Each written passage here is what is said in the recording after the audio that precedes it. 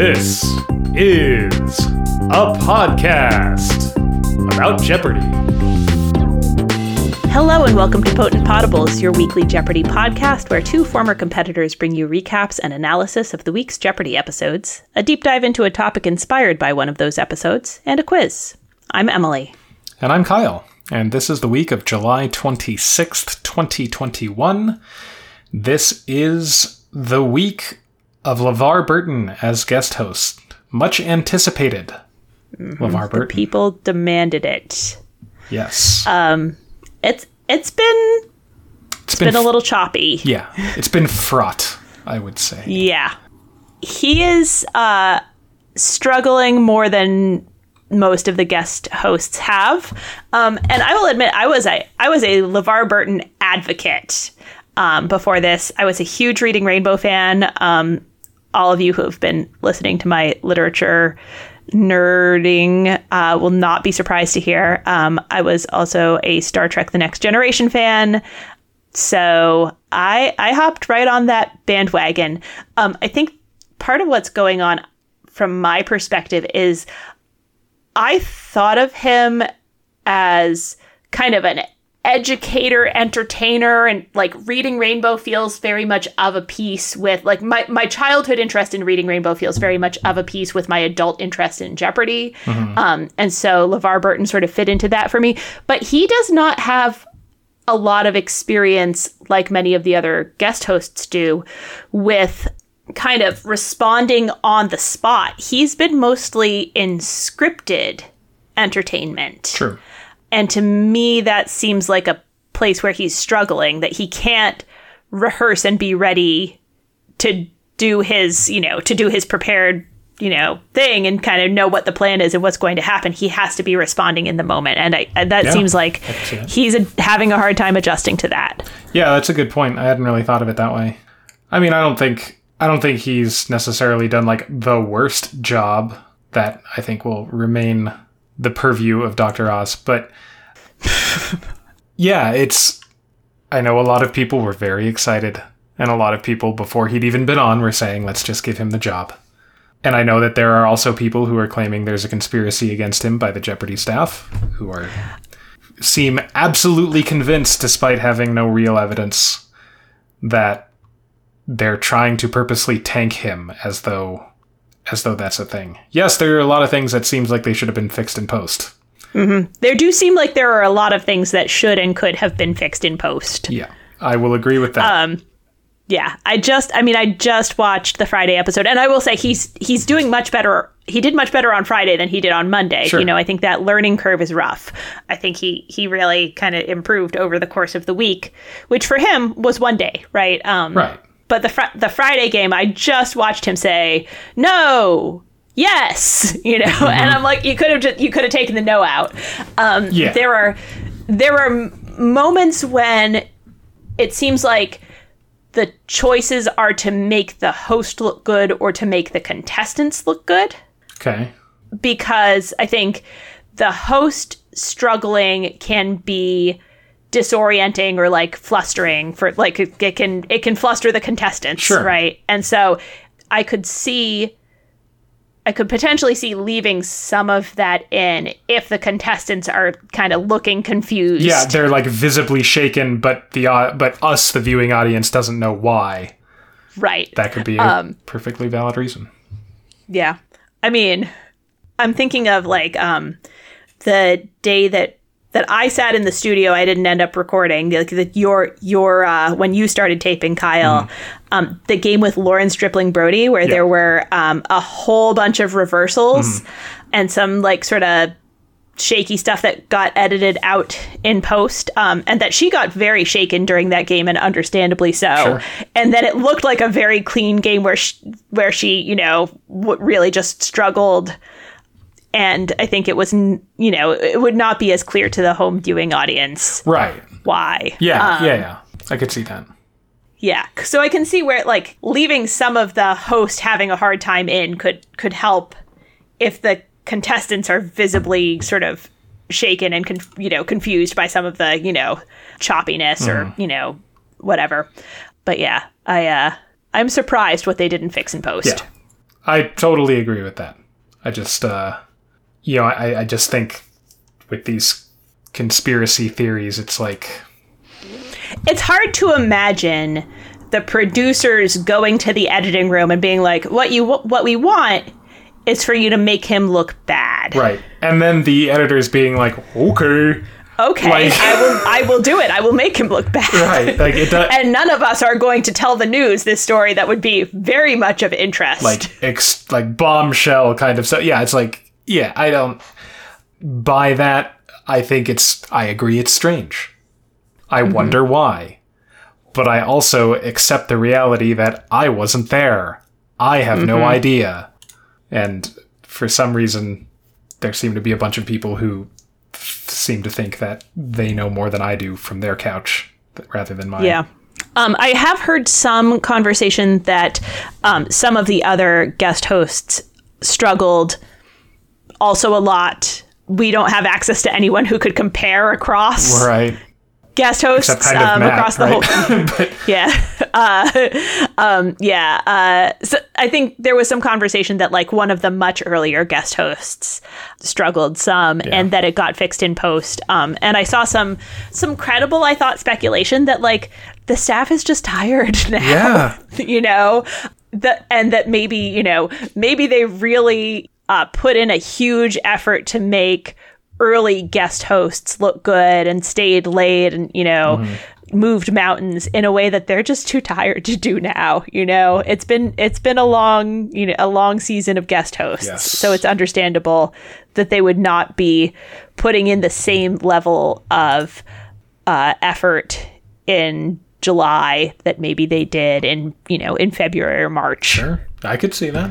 Yeah. Anyway, so there's our thoughts on it, I guess. So I love LeVar Burton. Nothing against him. Oh, yes. Yes, I love LeVar Burton. Absolutely no problem. Yeah, but he wasn't the natural that I think a lot of us thought he would be. And to me, it comes down to that sort of scripted versus impromptu thing. Sure. Makes sense. Yeah. But this is also the fourth game with Matt Amodio. Matt Amodio. So the other big story of the week, I would say probably the bigger story. So on Monday, July 26th, we have the contestants. Kathleen McHugh, a retired legal assistant originally from Detroit, Michigan. Patrick Pierce, a product specialist from Fountain Valley, California. And Matt Amodio, a PhD student from New Haven, Connecticut, whose 3-day cash winnings are $101,400. And we have the Jeopardy round categories: history, TV workplaces, where the wild things are, business in the front, party in the back, and nice mull it with MUL in quotation marks. And if anybody likes to see like a game dynamics graph where you can see 3 lines on it, this is the game where that happens. Because the other 4 games this week, spoiler warning, but y'all watch Jeopardy, right? Like the other two contestants are just like little bitty lines along the bottom, as Matt is like just a line into the sky. He did great this game, but he just really picked up speed over the course of the week.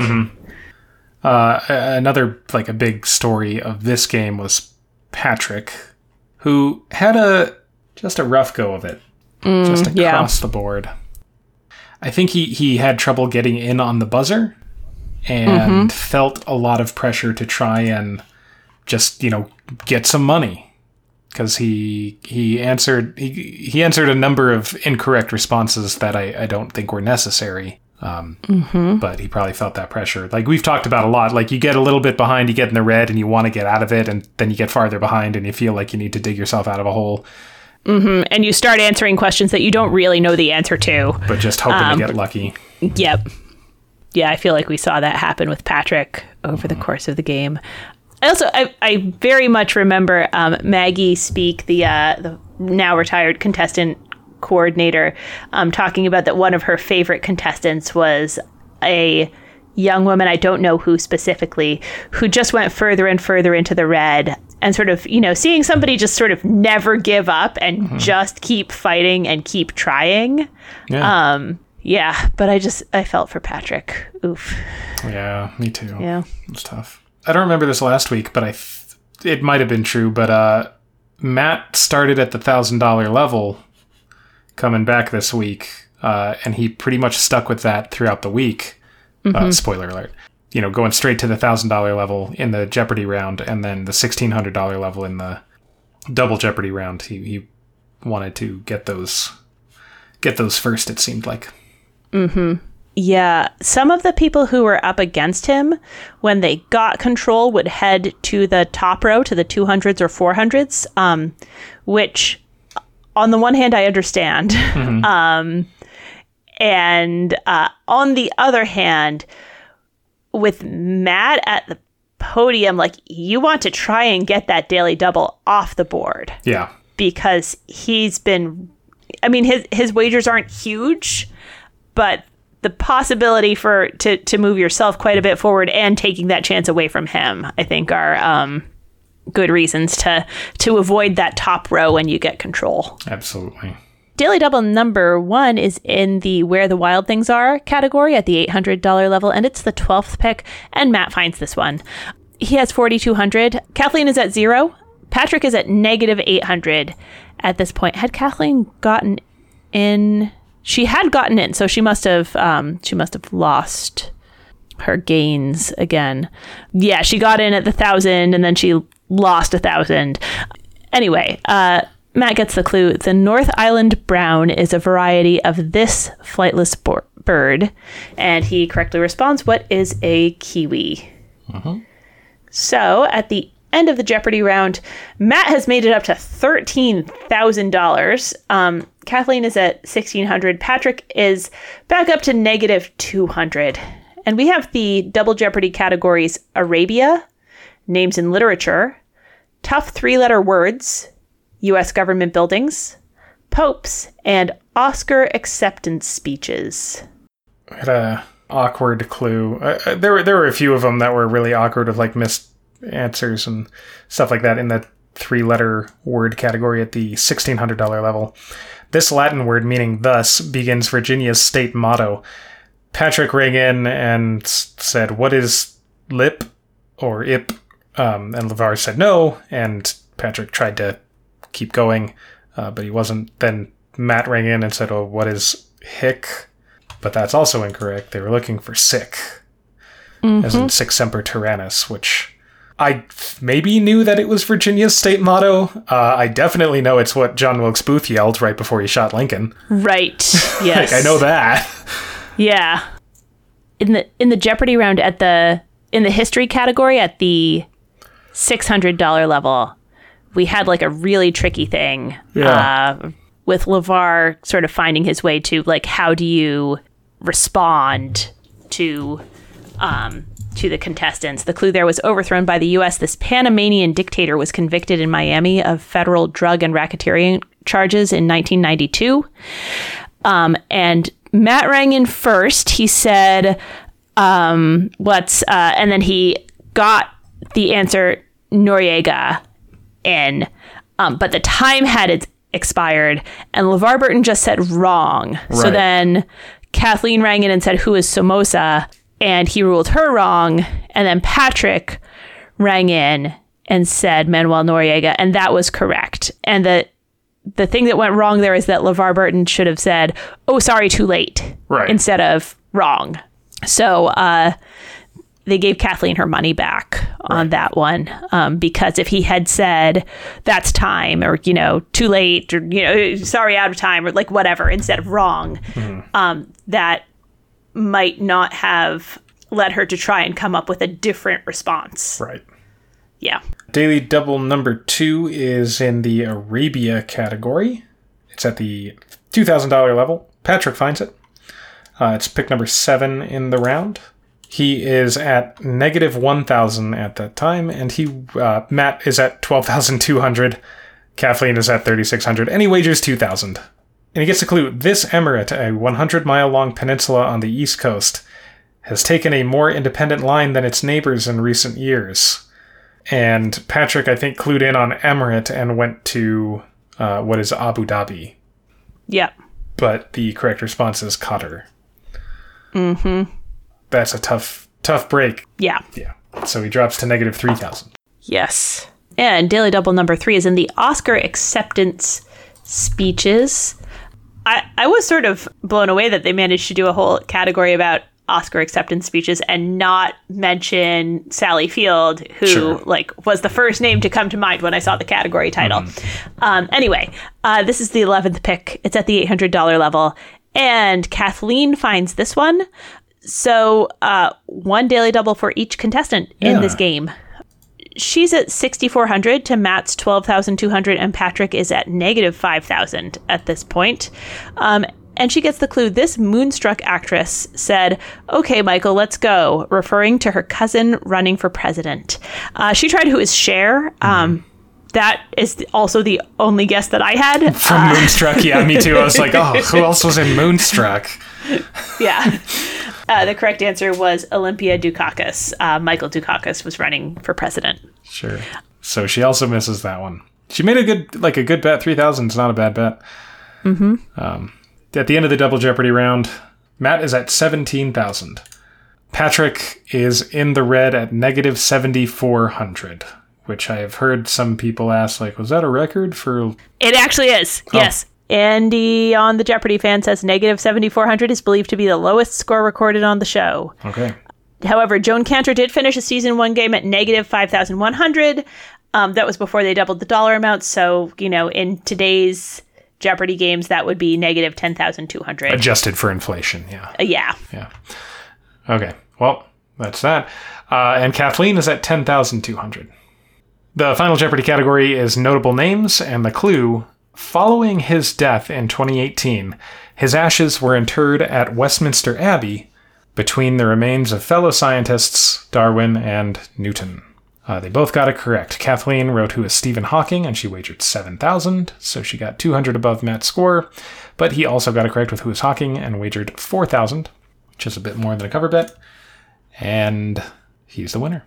So on Tuesday, we have the contestants John Waters, a contracts manager and political consultant from Mukilteo, Washington. Barb Fecto, a high school librarian from Beverly, Massachusetts. And Matt Amodio, a PhD student from New Haven, Connecticut, whose 4-day cash winnings total $122,400.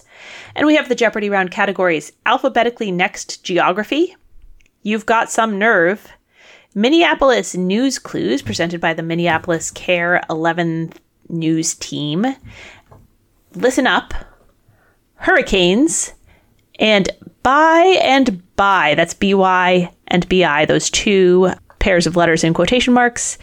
So each correct response will begin with either B-Y or B-I. We had a funny mix-up at the $1,000 level of the Minneapolis category.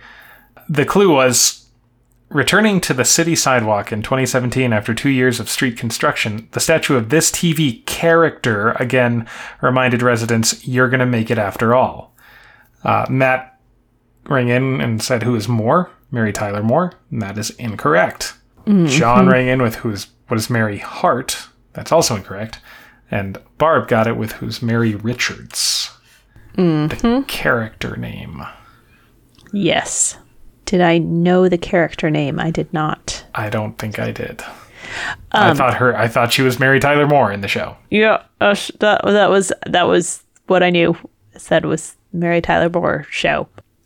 Alphabetically next, geography, I thought was pretty tricky. Mm-hmm. I mean, some of them they were small sets of things. Yeah. So at the $200 level, Great Lakes, Huron, Michigan. There are only 5. Right. So you can figure out from there that it's Ontario. Barb got that one. California counties, San Benito, San Bernardino. That's a $400 clue in single Jeopardy. If anything, to me, that should have been the $1,000 clue. Because the $1,000 clue was former Soviet republics, Turkmenistan, Ukraine. It's think of a country that starts with a U. Mm-hmm. It's the one you always think of. Yep. Yeah. San Diego is the next California county alphabetically.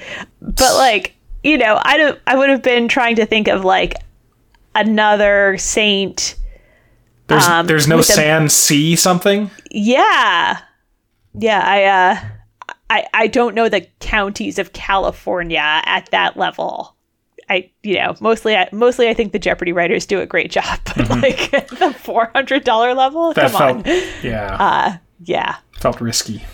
Daily Devil number 1 is in the You've Got Some Nerve category at the $800 level. Matt finds it.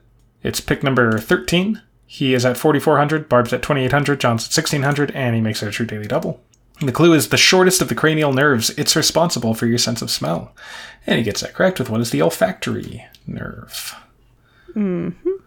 So at the end of the Jeopardy round, Matt is at 9,200, Barb is at 6,000, and John's at 2,400. So he didn't manage to, pull it all away yet. And we get the Double Jeopardy categories: the Knights Templar, science fiction, at the beach, 80s ladies, actors sing, and World of Jobs. Mm-hmm. World of Jobs turned out to be, they will give you a language and a word from that language, and you say what that occupation is. That was an appropriately challenging category, I would say. Mm-hmm. Although, if the contestants had listened to my deep dive on the Boer War, that was probably now almost 2 years ago, at the $1,600 level, they would know that Boer means farmer. That's right. In Dutch. I thought of that deep dive. There was a weird clue in the Knights Templar category at the $1,600 level. Or really a weird needed response. The clue is Knights of the Templar Order wore a distinctive style of dress, a white surcoat emblazoned with this symbol. And Matt said, "What's a cross?" LeVar said, "More specific, please." And he's like, "Christian cross." Which is not... Mm-hmm. I mean, that's not entirely true. It's debatable, I think. But that was ruled incorrect. Barbara in said, "What's a crucifix?" which is totally wrong. They were looking for a red cross. Now, the Templar cross does not have the same, shape as what we think of as the red cross. Oh, so my response of a Jerusalem cross, which I shouted from the couch, actually, I think is more correct. Yeah. Yeah, the Jerusalem cross, like the four arms are kind of, are the same length. They are sort of capped. Yeah. With, they're more flared on the end almost. Yeah. Yeah. And typically a Jerusalem cross is surrounded with four small crosses also.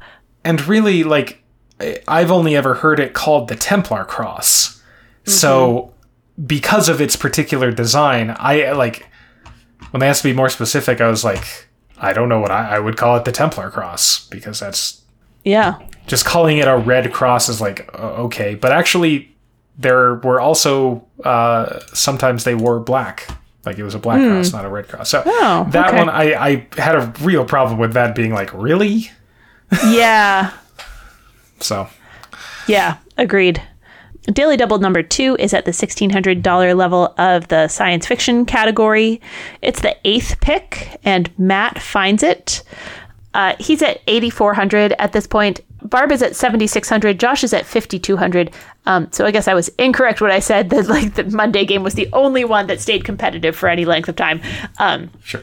But anyway, he wagers 8,400. So good, solid, true Daily Double wager. Mm-hmm. I like it. And he gets the clue. Arthur C. Clarke's Rendezvous with This isn't about a Hindu god, but rather a spooky craft that's entered our galaxy.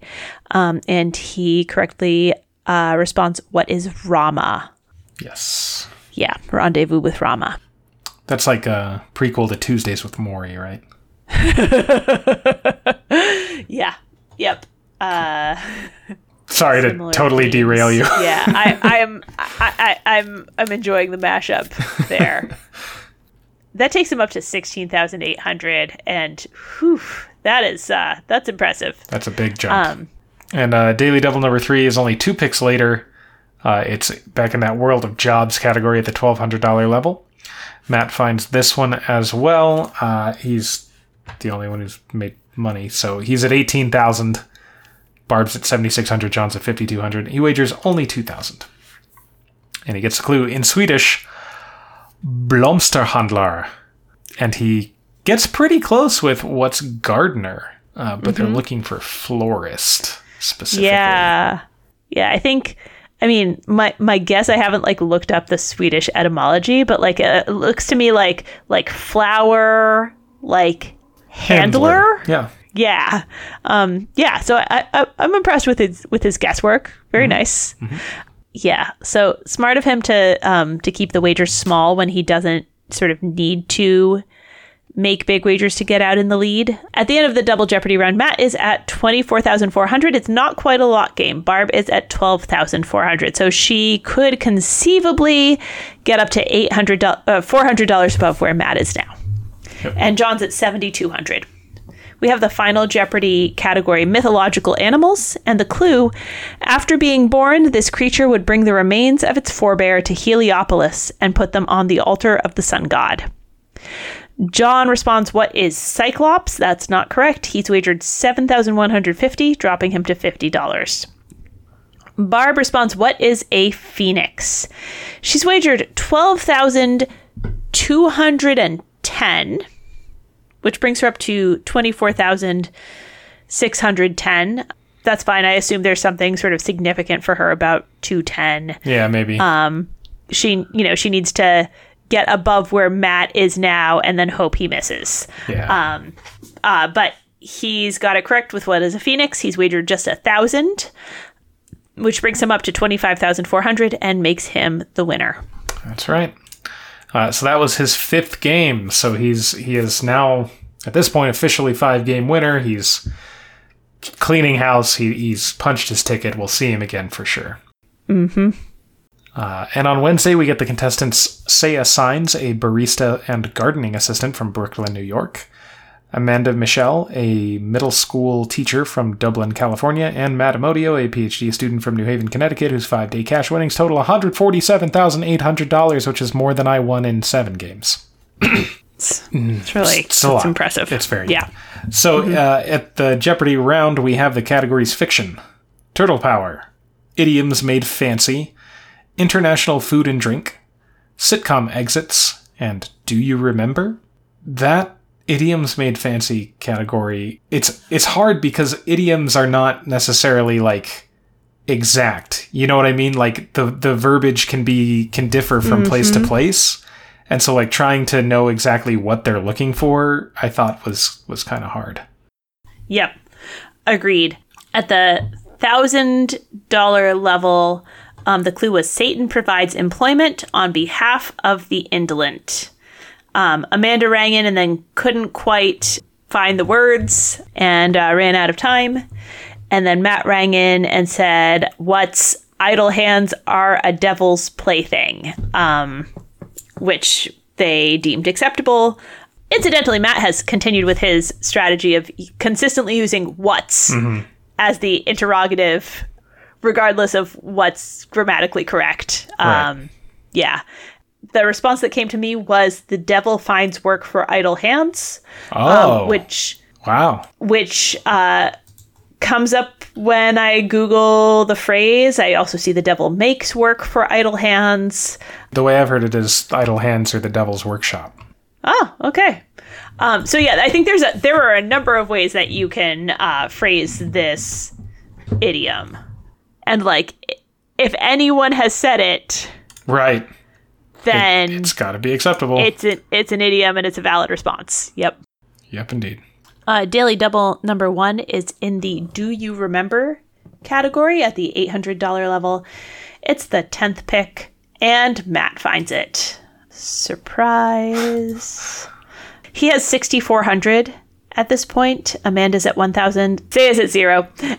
He makes it a true Daily Double and gets the clue. It became a battle cry after it appeared in a cartoon caption in the Washington Post, April 3, 1898. And he correctly responds, what is Remember the Maine?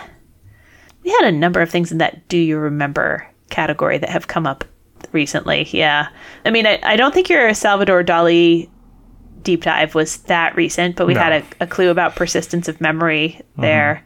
And then we talked about Proust and the Madeleine as a thing to know in literature that was at the $1,000 level. Yeah. So at the end of the Jeopardy round, Matt is at 15,400. Amanda is at 2,600.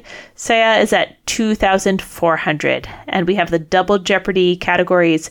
Burgess is in the house. The last word said in classic films. Geographic AKAs. Here's John. Children in the Bible. And jargon.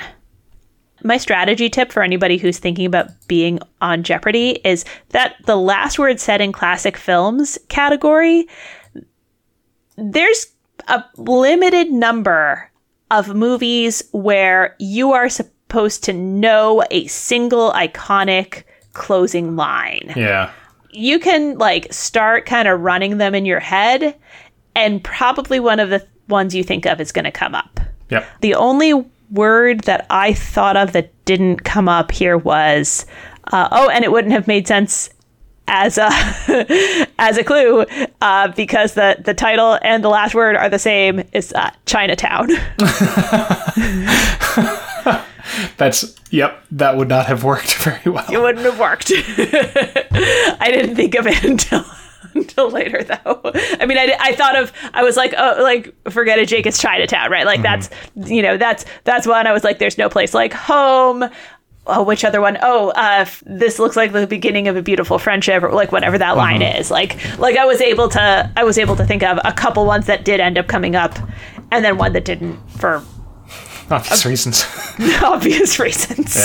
Yeah. They struggled a little bit with it.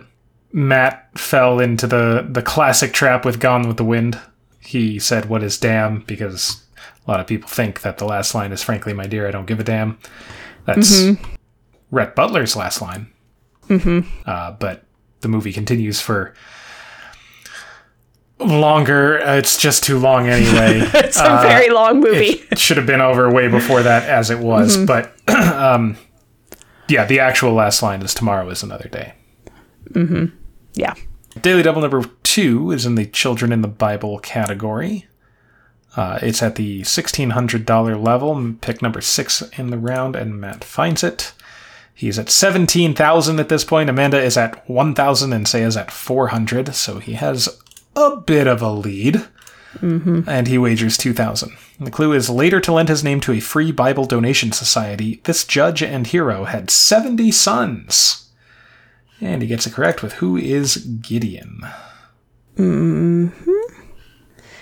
And Daily Double number 3 is just 4 clues later in the Geographic AKAs category at the $1,200 level. And Matt finds this one as well.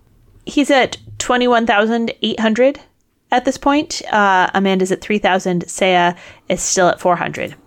And he gets the clue, Monte Cervino is what the Italians call this mountain that they share with the Swiss. He tries what's Mont Blanc, but that's incorrect. They are looking for the Matterhorn. Yep. They just really love the Matterhorn. Yeah, I don't know why they... so they share it with the Swiss and Disney? That doesn't make any sense. So at the end of the Double Jeopardy round, Matt is in a lock position at 29,000. Amanda has made it back up into the positives, so she's able to play at 600, and Saya's at 5,200. The final Jeopardy category is Shakespeare's plays, and the clue, "Let's all sink with the king," is a line from the opening scene of this play. Amanda gets correct with "What is the Tempest?" Of course, the storm. The tempest itself is what's going on. She wagered $5.99, so she goes up to $11.99. Saya wrote "What is the Tempest?" and then she crossed it off and put "What is King Lear?" So she gets it incorrect. She wagered $39.99, so she stays above Amanda's all-in. And Matt also got it correct with "What is the Tempest?" and he wagered a modest $18,000. Not risking his lock, of course, and ends up with a payday of $47,000. Oh, so much money. It's not bad for a Wednesday. No, it's not. It was really, actually, it may have actually been a Wednesday. Wednesday is one of the days that they tape, but Yeah. All right. So on Thursday, we have the contestants Brian Cracchiolo, an assistant registrar from White Plains, New York, not far from me, actually. Dana Rosner, a sales manager from Philadelphia, Pennsylvania, and Matt Amodio, a PhD student from New Haven, Connecticut, whose 6-day cash winnings total $194,800. And we have the Jeopardy round categories: Name That Beatles Tune, Help, Here, There, and Everywhere, Something, Let It Be, It is in quotation marks, and Hello, Goodbye. Which are all Beatles tunes.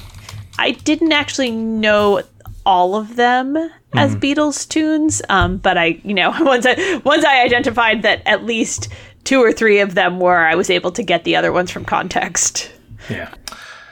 We had a triple stumper in the something category, which again is just like trivia. Something podge. Right? That would have been funny. At the $1,000 level, I remember when this came up, and I feel like this is something that a lot of trivia people would know. So it kind of surprised me it was a triple stumper. In 2020, a grandson of this 10th president passed away at 95. Yes, you heard that right. And no, they never met. Matt guessed what's Polk. That's not correct. I think Polk was 12. No. Polk was 11. 11. 13. Yeah. Pierce was 13. Oh, Taylor then began. Yeah, okay. Then Brian guessed who is Andrew Jackson. Dana guessed who is Harrison, but it's John Tyler. John Tyler was the one who was old when he had kids. Mm-hmm. And all of his kids apparently were old as well.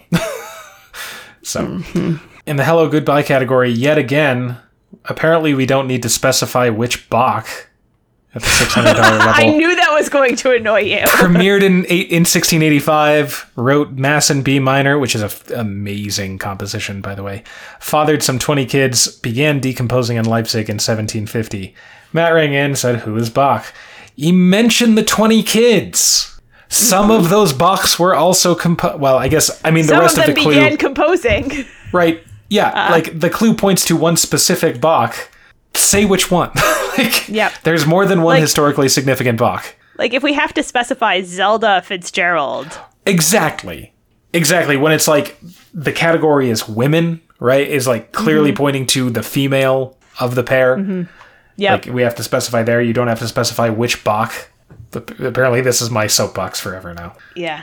You know what? I just said a minute ago that there was a Friday game where LeVar Burton said no and then immediately changed it to yes. But I was wrong. It was the Thursday. Mm-hmm. It was the Thursday game. This was in the $1,000 level of that same category. The clue was scot-free in 1835, steeled himself in America, sold off his shares for good in 1919. And Dana rang in and said, who is Carnegie? And LeVar Burton said, no. Oh, yes, correct. Which, it's one of those, why did that not get cleaned up in post questions that I have? Who knows? Daily Devil number 1 is in the Here, There, and Everywhere category at the $800 level. It's pick number 10. Matt finds it, and he is up to $5,000 already. Dana's at 0. Brian's at negative $1,000. He gets the clue. These 2 countries each border 14 other countries, including each other. And he seems to work it out. He gets it correct with what are Russia and China. Yeah, that was challenging. Yeah, I think I know there are Sporkle quizzes about, like, countries that border countries. So I think if you figured out that 14 is, like, the max number and they're the biggest ones, then that points makes sense. To the right place. Mm-hmm. At the end of the Jeopardy round, Matt is up to 15,200. Dana is at 1,200 and Brian is at negative 400. The Double Jeopardy categories are a Nobel laureate wrote that, old military abbreviations, it's all in your head and hands, the state's richest person, according to the Forbes list, playing the part, and take a few letters, where they will give you a clue, you figure out what the clue is talking about, then you take some letters out to get to the actual response that they're looking for. Mm-hmm. First of all, they should have had LeVar Burton say, like, connect the dots on the wordplay verbally, and then also they should have put the word they were trying to cue and the correct response together, so you could sort of see. Yeah, they did that one sort of without comment, and it's a multi-step process where it's hard to know as a casual viewer, like, to follow those steps. Yeah, this I think was probably taped before the Bo Burnham comedy special Inside was a thing. But at the $400 level of the state's richest person, the clue was Washington. Sorry, Bill Gates, it's this guy. And there's been a song about him all over my TikTok. That's Jeff Bezos. Also, he launched himself into space. He did. It would be, at this point, it would be hard to miss that one. But he's been very much in the public consciousness these last few weeks. Yeah, that's true. And I don't know when they taped, but, it was before that, Certainly I guess. before that, yeah. Yeah. Daily Double number 2 comes up super early. Second pick in the A Nobel Laureate Wrote That category at the $1,600 level. And Matt finds this one. He's at $17,000 to Amanda's $1,000 and Zaya's $400. And he wagers just $2,000 on this one and gets the clue. His novel, Rites of Passage, echoed the survivalist theme of an earlier work about boys marooned on a remote island. Now, someday I will remember which William wrote Lord of the Flies and which one wrote The Princess Bride. One is Golding and the other one is Goldman. Today I did not, but Matt did. It's Golding. Yes. William Golding wrote Lord of the Flies. William Goldman wrote The Princess Bride. They're not similar, but the names are. No. The names are, and that's a problem for me. Sure. Daily Double number 3 is in the It's All in Your Head and Hands category. Also the $1,600 level, so it is found at pick number 6, because Matt likes to go through the $1,600 level. He finds it. At this point, he is up to $20,400. Dana's at $2,800 and Brian's at -$400, and he wagers another $2,000. Appropriately, the skin on the edge of this facial feature is called the vermilion border. And he gets that correct with what are the lips? And I do not know why, but since I was a kid, I have thought that vermilion means yellow. Now, I have learned multiple times that vermilion is a type of red. Yep. I have learned that, and I know that, but my brain will immediately think vermilion is yellow until I say, wait, no, that's not right. So I was like, what part of the face has a yellow border? The nostrils if you have snot, or like the eye gunk? What is that? Ew. And he said lips. I was like, how does that make... Oh, right, because vermilion's red. Mm-hmm. I don't know. I do not know why I have that in my head. Also in that category at the $800 level, we had a throwback to our episode 1 deep dive. Clue was in palmistry, the mount of this Greek sun god, seen here, there was a picture, deals with hopefully sunny things like happiness and success. That is the mount of Apollo. And we were just a tiny baby podcast. Oh, we were so young then. Figuring out what we were doing. But if you want to learn about the history of palmistry and what you call the different things on your palm, that was my first deep dive. We'd had an episode 0, which you can't get anymore because we were a really tiny baby podcast then. That was a how do we put this together and put it on the internet? Yep. But yeah, no. If you wanna find out some more things about palmistry, just scroll way back in the archives. It's in there. Yeah. So at the end of the Double Jeopardy round, Matt is at $44,000. Unreal. I just keep making like explodey sounds here. Yeah. Dana is at 4,400. Brian is at -1,200, so he does not get to participate in Final Jeopardy, where the category is world cities. And the clue is this Colombian port of 1 million people gets its name from Phoenician for new town. Dana came up with a city in Colombia, which that's the thing to do if you can't make the connection. She tried what is Bogota. She's wagered 0, so it doesn't really matter. She stays at 4,400. Also, it was a lock game. Yeah, because Matt had 10 times her score. Right. Yes. Yeah. He could have wagered... Well, I guess he wagered close to what he could safely wager. Yeah. Yeah. It's just mind-blowing. Anyway, so she has really, it doesn't matter. It's just all for pride at this point. She's wagered 0. She stays at 4,400. And Matt has come up with the correct response. What is Cartagena from Carthage? That was what you needed to kind of make the connection to. He has wagered 30,000, taking him up to $74,000. So he is our champion going into Friday. Good Lord, man. And on Friday, we have the contestants Andrew Kleinschmidt, a PhD student from La Jolla, California, Rachel McMullen, an assistant to the dean from Denton, Texas, and Matt Amodio, a PhD student from New Haven, Connecticut, whose 7-day cash winnings are $268,800. We have 2 PhD students, opposite ends of the country. We have the Jeopardy categories: Celebrations of the Month, Old Music, old with an E, Books and Authors, Foul Balls, Foul Fowl, Legal, and Tender. Tender is in quotation marks, so it'll appear in every clue. I just don't know my sports teams. But they did. They did, yeah. Except the Atlanta Hawks didn't get that one at the $1,000 level. Yeah. The clue was long after Dominique Wilkins. This NBA team flew through a rough 2004-2005 season, going 13-69. That's the Atlanta Hawks. But that was one of the few that they didn't get. This game. There weren't many triple stumpers. Yeah, really solid game. If anyone is looking for a book recommendation, at the $600 level of Books and Authors was one of my recent favorites. The Richardson family's house is a victim of arson in this bestseller by Celeste Ng, adapted as a Hulu miniseries. I haven't seen the miniseries, but the book is Little Fires Everywhere, and I really liked that one.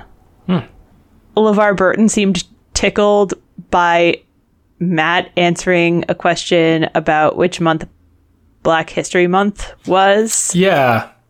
I don't know. I don't know. But he did giggle at it. I shouldn't, not giggle. He laughed. Yeah. Andrew might be in trouble with his mom because at the $200 level of Celebrations of the Month, the clue was Mother Goose Day as well as Mother's Day, and Andrew tried, what is April? Mother's Day's in May. That's okay. If he's giving her Mother's Day stuff early, it's fine. Mm-hmm. I guess I don't know anybody's family structure. Don't want to make assumptions, but I just thought about the mothers I know and how they might react to someone saying, "Is Mother's Day in April?" Yeah, that's fair. Yeah. Oh, how was LeVar Burton's pronunciation on? Do you know if his pronunciation of the German Magic Flute? Yeah. Die Zauberflöte. I thought he did fine. I didn't notice. I thought he leaned it toward Flute. Yeah, which, I mean, it's an O with an umlaut, so it's kind of like Flute. Yeah. I've tried to understand some German pronunciation stuff for choral singing purposes, but it's gone poorly for me. There's a lot of movements inside the mouth that we're not used to. Mm-hmm. Yeah. Daily Double number 1 is at the $600 level of Legal. It's the 19th pick, and Andrew finds it. He has $1,800 at this point to Matt's $6,000 and Rachel's $2,200, and he makes it a true Daily Double, as well he should. Mm-hmm. And gets the clue, let's get inventive and file one of these. The 3 types are utility, plant, and design. He tries what is a brief, but they're looking for patent here. Yeah. I think inventive was supposed to be your pointer. Right. Yeah. I mean, you can file a brief, I guess. Mm-hmm. I don't know what types of brief there are, but I'm pretty sure there are types other than utility, plant, and design. Mm-hmm. There's also boxer. All right, now. All right. At the end of the Jeopardy round, Matt's at 9,000. Rachel's at 2,600. Andrew is at 600. He put his name on the podium with an exclamation point, and the Jeopardy archive keeps those intact. So I keep wanting to say Andrew. We have the double Jeopardy categories: American history, the CDC says so, 3 consecutive vowels, what's in the envelope, poetry and motion pictures, and countries that start with S. I thought the $400 level of poetry and motion pictures was There's more neg bait than you would expect at a $400 level. The clue was this actor reads the Song of Hiawatha in a laundromat in 2004's Spider-Man 2. And Tobey Maguire is the correct answer. Matt gets that one. But you have to, I think, pick up on that they're looking for the 2004 Spider-Man actor as opposed to the more recent one who is Tom Holland. Tom Holland is Spider-Man now, but the other more recent Spider-Man 2 is Andrew Garfield. Right, yes. Yeah, I just feel like somebody who didn't realize there'd been multiple recent Spider-Mans, Spider-Man. Spider-Man. Might just be like, who plays Spider-Man? And like spit out whatever name, whatever name they have. Yeah. Now, I went the other way and was like, was that Alfred Molina? I think it's Alfred Molina. Because he was in that. He was Doc Ock in Spider-Man 2. But apparently they weren't going that deep. So. Yeah. All right, Daily Double number 2 is in the What's in the Envelope category at the $1,600 level. Matt finds it. It's pick number 8 in the round. And he is up to 16,200. Rachel is at 1,000 and Andrew is at 3,400. He wagers just 2,000. And he gets the clue. They're seed packets from this Pennsylvania-based company whose name is the same as an exercise move. Time to get planting. I liked his facial expression. He seemed confused for a moment, and then he put it together with what is burpee. Yeah, that was fun to watch. And Daily Double number 3 is in the 3 consecutive vowels category at the $1,200 level. And Matt finds this one on the 20th pick. He's made it up to 29,000 at this point. Rachel's at 1,000 and Andrew is at 6,600. Matt wagers 4,000 and gets the clue. He's the Old Testament prophet most quoted in the New Testament. He guesses Ezekiel. Not a bad guess if you're just trying to, sort of find one with 3 consecutive vowels and you're not that familiar with the with the contents of the New Testament at a at like a religious professional level or like weekly churchgoer level or whatever. Isaiah is what they're looking for. Although, so here is my question. This sort of presumes a Christian framework, which is understandable. And when Christians talk about the Bible, the prophets are the ones that are sort of toward the back of the Old Testament as in the order we have it, right? Isaiah, Jeremiah, Ezekiel, Daniel, and then the 12 minor prophets, Daniel, Hosea, Joel, Amos, Obadiah, Jonah, Micah, Nahum, Habakkuk, Zephaniah, Haggai, Zechariah, and Malachi. However, Judaism uses the term prophet a little bit differently, and for them, Moses is a prophet.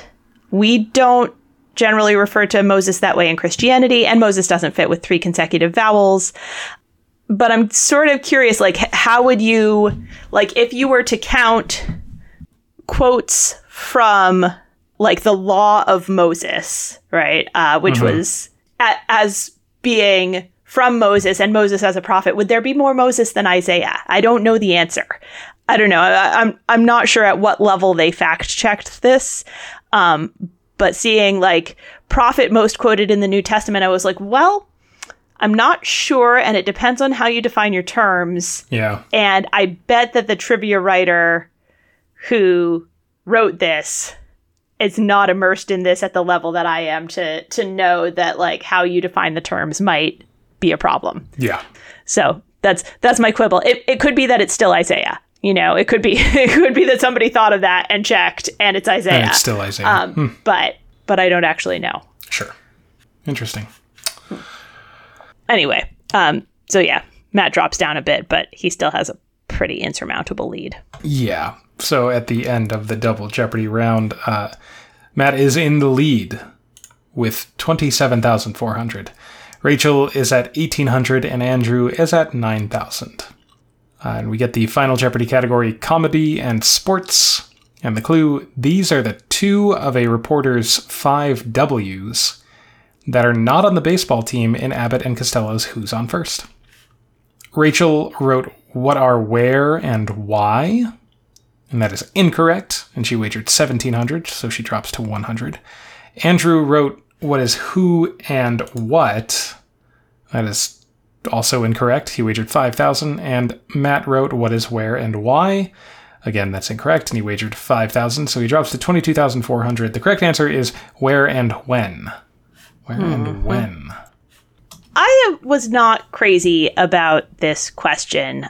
I think to really confidently, like, to get it right, you need to know this routine routine, like, in and out, you know? And that seems a little bit deeper than we ask people to go typically for Final Jeopardy. Yeah. You know, usually, for me, kind of the hallmark of a good Final Jeopardy question is that you see the answer and go, oh, of course, you know, like there's the trick of it, or I could have figured that out, or I've heard of that, or I never knew that about that person, but it makes sense now that I see it. You know, and this was like, do you know it verbatim or no? Yeah, I agree with you. It is a deeper cut than normal.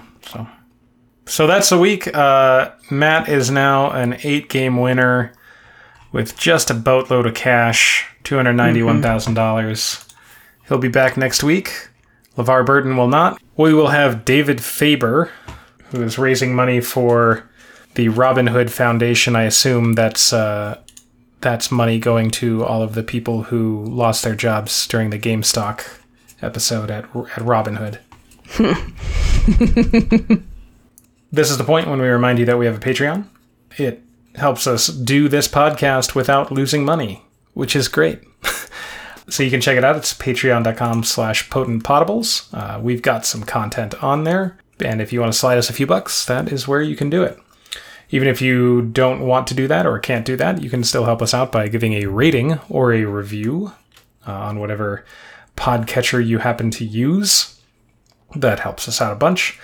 And if you only have the bandwidth to help out in a really more meaningful way, we remind you to check out blacklivesmatter.com, or communityjusticeexchange.org, or the Stop Asian Hate GoFundMe database. All good places to get started if you want to help out our society.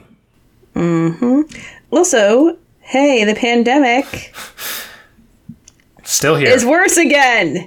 Yeah. My region just crossed over from moderate community spread to substantial community spread.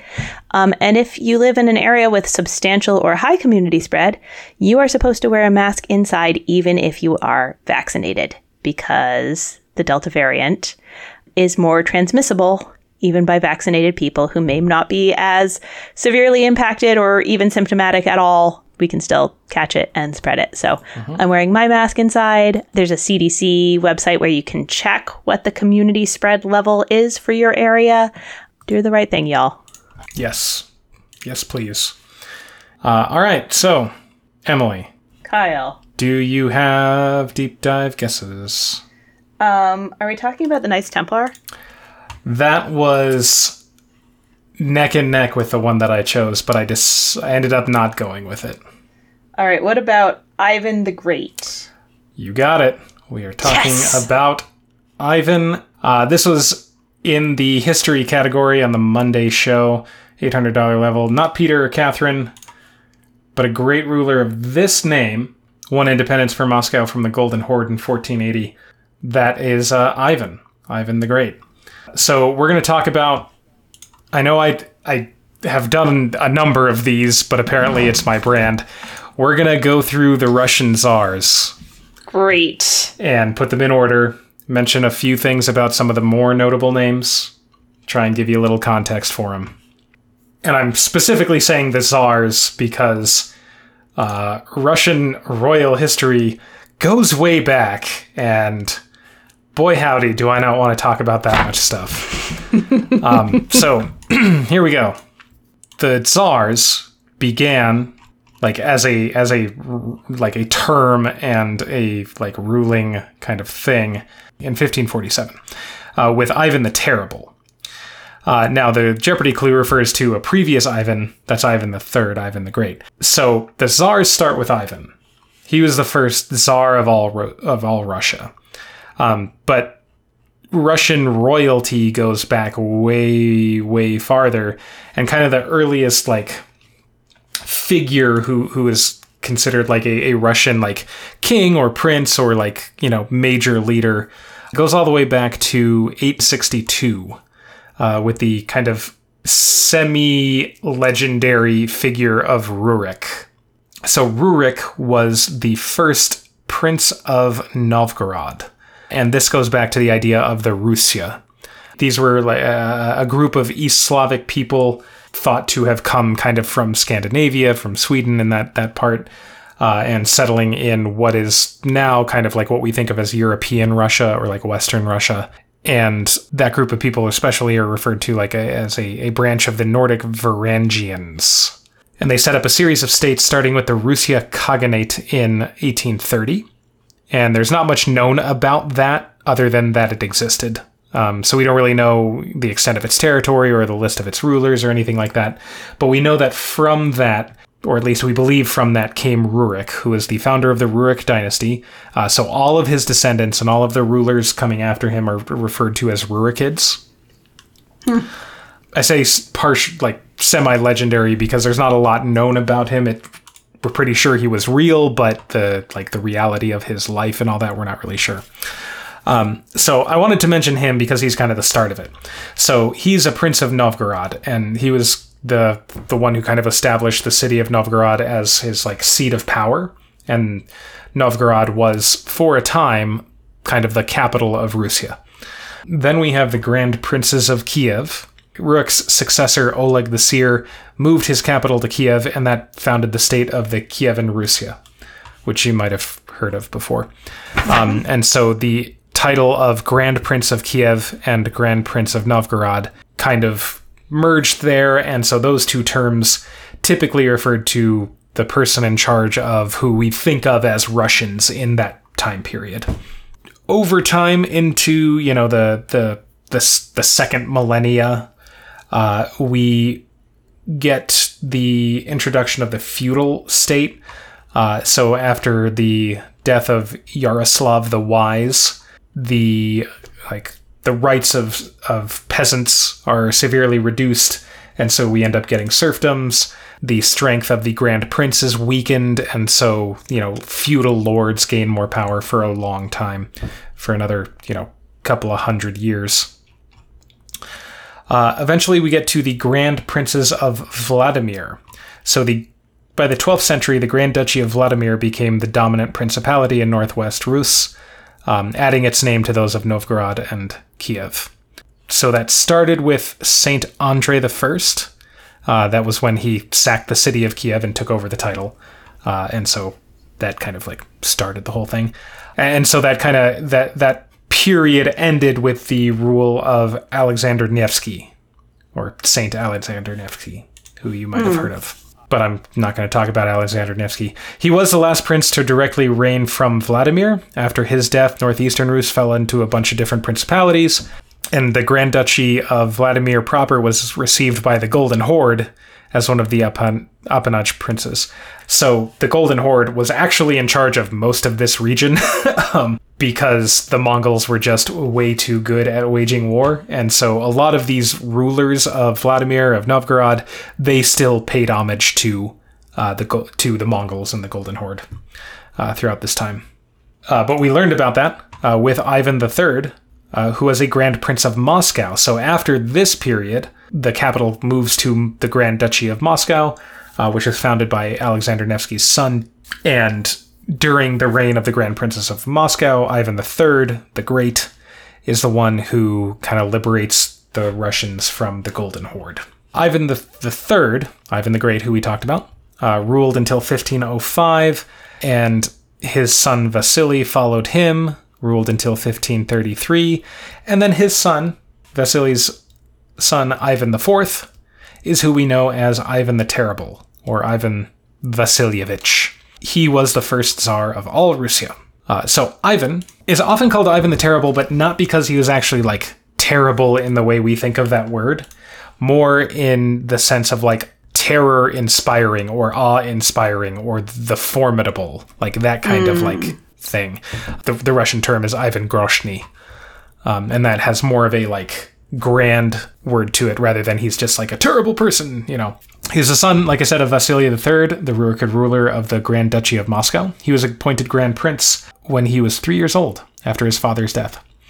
A group of reformers known as the Chosen Council united around the young Ivan and declared him Tsar, which comes from Caesar, of all Rus in 1547 at the age of 16, which established the Tsardom of Russia, with Moscow as its predominant state. He actually transformed Russia from a medieval state into an empire, but it did not go smoothly. Like, his reign was not great. The idea of, like, terrible was, you know, not necessarily wrong, but especially his early reign saw a lot of reforms. During his youth, there's a conquest of the Khanate of Kazan and of Astrakhan, and that kind of expanded the power of Russia. He had consolidated his power after a time and triggered the Livonian War, which actually ended up costing Russia quite a bit in terms of life and money and his power. In the 1560s, he instituted what's called the Oprichnina. So what was going on, Russia had been devastated by a combination of drought, famine, and the unsuccessful war against the Polish-Lithuanian Commonwealth, as well as a sea trading blockade by the Swedes, the Poles, and the Hanseatic League. And in addition to that, his wife, Anastasia Romanova, died in 1560, which he suspected to be a poisoning. So that personal tragedy hurt him a lot, and he did not deal with it well. And following that, one of his close advisors, Prince Andrei Kurbsky, defected to the Lithuanians, took command of Lithuanian troops, and kind of conquered the Russian region of Velikiry Luki. So with these combination of events, Ivan became very paranoid and suspicious of the nobility. So a number of, like, events transpired where he abdicated the throne, but then the council that was left behind couldn't maintain control, so they brought him back, and he agreed only if he could essentially have absolute power. So with that, he demanded to be able to execute and confiscate the estates of traitors without interference from the boyars, who were the nobles, or the church, and he decreed the creation of the, like I said, the Oprichnina, which was a state policy from 1565 to 1572, including the mass repression of the boyars, including public execution and confiscation of their lands and property. So he made enemies with the nobles during that time. And then in 1570, there was an epidemic, a plague that killed nearly 10,000 people in Novgorod and 600 to 1,000 daily in Moscow. And this, combined with famine and the ongoing Livonian War, Ivan grew suspicious that the nobility of Novgorod were planning to defect and place the city, like, into the control of Lithuania. Whether that was actually true or not, there's no evidence, so who knows? But he took that as an opportunity to bring in the Oprichniki and burn and pillage Novgorod and the surrounding villages. Since then, Novgorod hasn't, like, even to today, that city is not the same in terms of prominence as it would be. So against his own, like, people. There's a lot more to Ivan the Terrible, but those are kind of the big ones. The Oprichnina is especially his major policy that kind of, like, you know, set him up there. After Ivan IV, he's the first Tsar. His son Fyodor I, who is known as Fyodor the Blessed, followed him. After the death of Fyodor, that was the end of the Rurik dynasty. Fyodor had no sons, and Russia fell into a succession crisis. So the feudal parliament that was left behind elected his brother-in-law Boris Godunov to be Tsar. You've probably heard that name before. So Godunov is not a Rurikid, so this is the first of the non-Rurikid Tsars. He was an ambitious man. He was regent for a while before that. It is believed that he, through various machinations, had Dmitry Ivanovich murdered, who Dmitry was a son of Ivan from Ivan's seventh and last marriage, and so might have a claim to the throne. It was spurious because the Orthodox Church only recognized Ivan's first 3 marriages as legitimate, so none of the other children would have been considered that by the church, but he still probably had the kid offed. Godunov did some good things for Russia. He encouraged English merchants to trade with Russia. He had a generally passive or pacific policy. He did not engage in a lot of wars. He also recovered through diplomacy, some towns from Sweden that had been lost during the former reign. And the Russian Orthodox Church received its patriarchate, which allowed it to get out from under the control of the Eastern Orthodox Church of Constantinople. After his death, he left his son Fyodor II, who succeeded him and ruled only a few months until he and Boris's widow were murdered by enemies of the Godunovs. And this led to the Time of Troubles. Time of Troubles, continued famine, a series of imposters known as the False Dimitris, each claimed to be Fyodor I's long-deceased younger brother, right? Remember I mentioned Dmitry Ivanov? 3 different people, or a number of different people claimed to be Dmitry. Foreign powers deeply involved themselves in Russian politics during this time under the leadership of the Vasa monarchs of Sweden and Poland. And so Russia had a really tough time of it. I'm just going to leave it at that. There's a lot of stuff in the Time of Troubles, but that's False Dmitry I, Vasily IV, and Vladislav IV. After that, we get the establishment of the Romanovs. So the Time of Troubles came to a close with the election of Mikhail Romanov as Tsar in 1613. He technically ruled. His father, Patriarch Filaret, really made most of the decisions, but Mikhail established the Romanov line, who ruled until the Russian Revolution of 1917. So that's Mikhail Romanov. He ruled from 1613 to 1645. He was succeeded by Alexis Mikhailovich, who is known as the Quietist, who ruled from 1645 to 1667.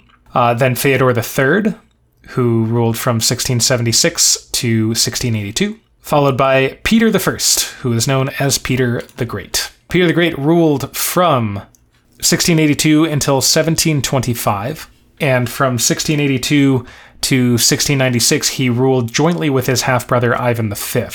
Peter the Great is known for a lot of things. He had a very long reign, but the main thing that he's known for is modernizing and westernizing Russia. So when he came to power, he viewed the threat of the Ottoman Empire and kind of the control that the Ottomans had over the Mediterranean and their basically Russia's access to sea trade as a pretty bad thing. So he decided that he needed to go to other leaders of Europe and see if he could gather allies to fight the Ottomans. Before this, he did manage to capture the port of Azov, and that was where he officially founded the first Russian Navy base at Taganrog. And so Peter the Great is also responsible for basically the creation of the Russian Navy. So he put together this entourage that he called the Grand Embassy, and he went around to Austria, he went to France, and Germany. He went to a bunch of different leaders in Europe, and basically everyone was like, no, we don't want to do that. A lot of them were much more worried about the War of Spanish Succession going on during that time to see who would succeed Charles II in Spain. But during this trip, he saw what the Western civilization was like. He gained an appreciation for European art and culture and all that. And so when he returned to Moscow, one of his big things was reforming it into a more modern European empire. And that's what he did. One of the notable things about him is he forbade any of the nobles from having beards anymore, because Europeans didn't have beards. He was also involved in the Great Northern War, which was with Sweden, and so he was able to eventually gain some land against Sweden, although they faced a lot of losses at the beginning. Yeah, I think I'm going to leave Peter at that. modernized Russia, established the navy. Also, a little trivia about him: he was 6'8". He was a tall man, extremely recognizable. Peter was the first to officially name himself emperor, right? The term czar was before, and they still called themselves czars after that, but kind of reorganizing more along the lines of the idea of a European empire. The leaders of Russia also took on the term emperor. The Empire of Russia was officially declared by Peter in 1721. It's the same family line. The difference is kind of small, but it's there. Mm-hmm. So after Peter I, we have Catherine I from 1725 to 1727. Then we have Peter II from 1727 to 1730. We have Tsarina Anna from 1730 to 1740. Ivan VI from 1740 to 1741. Elizabeth Petrovna, who is historically one of the most popular rulers of Russia, particularly because of her decision to not execute a single person during her reign, as well as her numerous construction projects and her opposition to Prussian policies. She continued Peter's reforms as well, so she was pretty important. Then we have Peter III from January to July of 1762, followed by Catherine the Great, Catherine II. She was the Empress of all Russia from 1762 to 1796, the country's longest ruling female leader. She came to power following a coup d'etat that overthrew her husband/second cousin, Peter III. Under her reign, Russia grew larger, its culture was revitalized, and it was recognized as one of the great powers of Europe. She relied on her noble favorites, most notably Count Grigory Orlov and Grigory Potemkin, who are names you might just have recognized. They were in the court of Catherine the Great. She reformed the administration of Russian governates and many new cities and towns were founded. And so she continued to modernize. She looked up to Peter the Great as kind of an inspiration.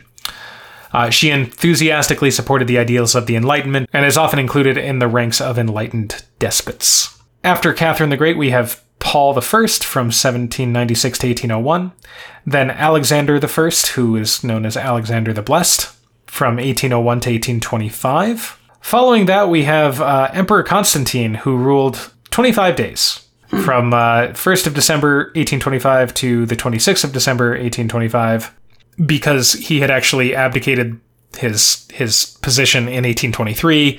They named him emperor, and then he abdicated again. He was like, I don't want this. Leave me out of this. Then we have Nicholas I from 1825 to 1855, Alexander II, who is known as Alexander the Liberator, from 1855 to 1881. During his reign, Alexander II is known as the Liberator because he was responsible for the emancipation of the serfs. He believed in autocratic rule for sure, but he also abolished serfdom in 1861 on private estates throughout the Russian Empire. After him was Alexander III, 1881 to 1894, who is known as Alexander the Peacemaker. During his reign, Russia fought no major wars, which is why he is known as the Peacemaker. He was also an autocratic ruler. He opposed any reform that limited his autocratic rule. That's important because Alexander III is followed by Nicholas II, Saint Nicholas II, sainted by the Orthodox Church in, I think, the year 2000. Nicholas II was the last Tsar of Russia, last Emperor of Russia, last of the Romanov line, ruled until the Russian Revolution of 1917. During his rule, not only was there the Russo-Japanese War as well as World War I, but he advocated modernization. With this progress, he did sign the Constitution of the Russian Empire in 1906, which established the Duma, which was an imperial parliament. He didn't really like giving the Duma powers, but that was the way it was. He abdicated on March 15th, 1917, during the Russian Revolution, and he and his family were, of course, captured by the Bolsheviks during the revolution. And on July 17th, 1918, they were executed in Yekaterinburg. Mm-hmm. And that marks the very end of the Russian monarchy. There were a few pretenders after Nicholas II. Mikhail Alexandrovich, fifth child of Emperor Alexander III, who claimed the throne after the abdication of Nicholas for literally one day. Actually less, 18 hours. And so he technically ended the reign, like the monarchical reign, I guess, but really it was Nicholas. Then there was Nikolai Nikolaevich. He was a Russian general in World War I. He was proclaimed Emperor of Russia by the Zemsky Sobor in 1922, but that also ended because, like, the Soviet Union was like, no, we don't want to do that. And then there was Kirill Vladimirovich, or Cyril I, in 1924 to 1938. He claimed the title of Emperor of all Russias while in exile, and there were some who recognized him during that time, but he had no power. So there we go. There's the list of Russian monarchs. All the czars. Yeah, that was helpful for context. I heard a lot of names that I had heard before, but I sort of get lost in them. So this was super helpful. Thank you. Yeah. I totally know that feeling. That's why I like to do these lists, because I'm like, I know some of these names, but I don't know where they fit, and I don't know a lot of the context. So yeah. All right, you ready for a quiz? I am ready for a quiz. I hope I don't have to know a lot of Russian history. I assure you, this time I'm actually telling the truth. You don't actually need to know any Russian history to mind if I look through it. No Russian history. Okay. So this is a quiz inspired by the names of Russian monarchs. Oh, okay. So here we go. Question 1. Ivan Pudge Rodriguez is arguably one of the greatest catchers in the history of baseball. He was American League MVP in 1999, has a career batting average of .296, and was a 14-time All-Star. Probably less known, he was also a shadow member of the U.S. House of Representatives from 2017 to 2018. As a shadow member, where was he from? Where is he from, like... I don't need a city, just like... But like his baseball team, or like where No, where he from? Like, what did he represent in the House? Oh, I'm gonna... A shadow member. All right. This feels like a long shot, but I'm gonna guess Puerto Rico. That's not a long shot. He's from Puerto Rico. Yay! Puerto Rico and other, like, non-states and I guess, voting territories, they have shadow members that can go and, like, represent them. They can't vote on anything, but they can still be there. Oh, okay. I thought that was really interesting. This baseball player, who's, like, super good baseball player, was also a U.S. representative. That is from Puerto Rico. Fascinating. All right. So there you go. You're at 20 points because you guessed the deep dive, so you already had 10. Yay. All right. Question 2. Boris Badenov and Natasha Fatal are spies for the nation of Potsylvania and antagonists to what title pair? Sorry, go ahead. Finish your question. All right. I'm not sure what sensitive information there is to be found in Frostbite Falls, Minnesota, but maybe Mr. Know-It-All actually does know it all. It's Rocky and Bullwinkle. That's Rocky and Bullwinkle. Yeah, for sure. Sure. All right, you're at 30 points. Question 3. KNO3, or potassium nitrate, is a compound that is often found in fertilizers, black gunpowder, and rocket propellants. It is also sometimes used to treat asthma. It, as well as a handful of other nitrogen-containing compounds, are often referred to by what name? I don't know. It's KNO3. It's potassium nitrate. I can't remember the uses you said. It was black gunpowder and something. I don't see a connection to the name of a Russian monarch. All right. I don't feel like I have a great guess, but the word saltpeter is coming to mind, so I'll try that. Well, that's a good guess, because it's saltpeter. Yay! Yeah, nice. Well done. I was like definitely nothing with Alexander. I was just trying to come up with like names that you just said and like any terms that might relate to them. That's I'd never known what saltpeter meant, although I'd come across the word a few times. Yeah, typically potassium nitrate, but could be various other nitrates or things like that. My research currently found that the name really just comes from like salt of rock, right? Okay. But I remember learning it in high school, and I'm pretty sure the teacher told us that it was used to like I don't know if this is apocryphal or if this is actual, that it was like put into like the food and the water on ships to keep sailors' libido suppressed, which is where the Peter comes from. So I don't know if that's true, but trivia people would probably be interested that that's a story. So there you go. Okay, you're at 40 points. Question 4. 1968 had some fantastic movies, such as 2001: A Space Odyssey, Planet of the Apes, Rosemary's Baby, and others. It also had 2 other Oscar-winning movies. These movies are notable because they both featured a leading lady win the Academy Award for Best Actress. For 3 points each, name the films and the actresses.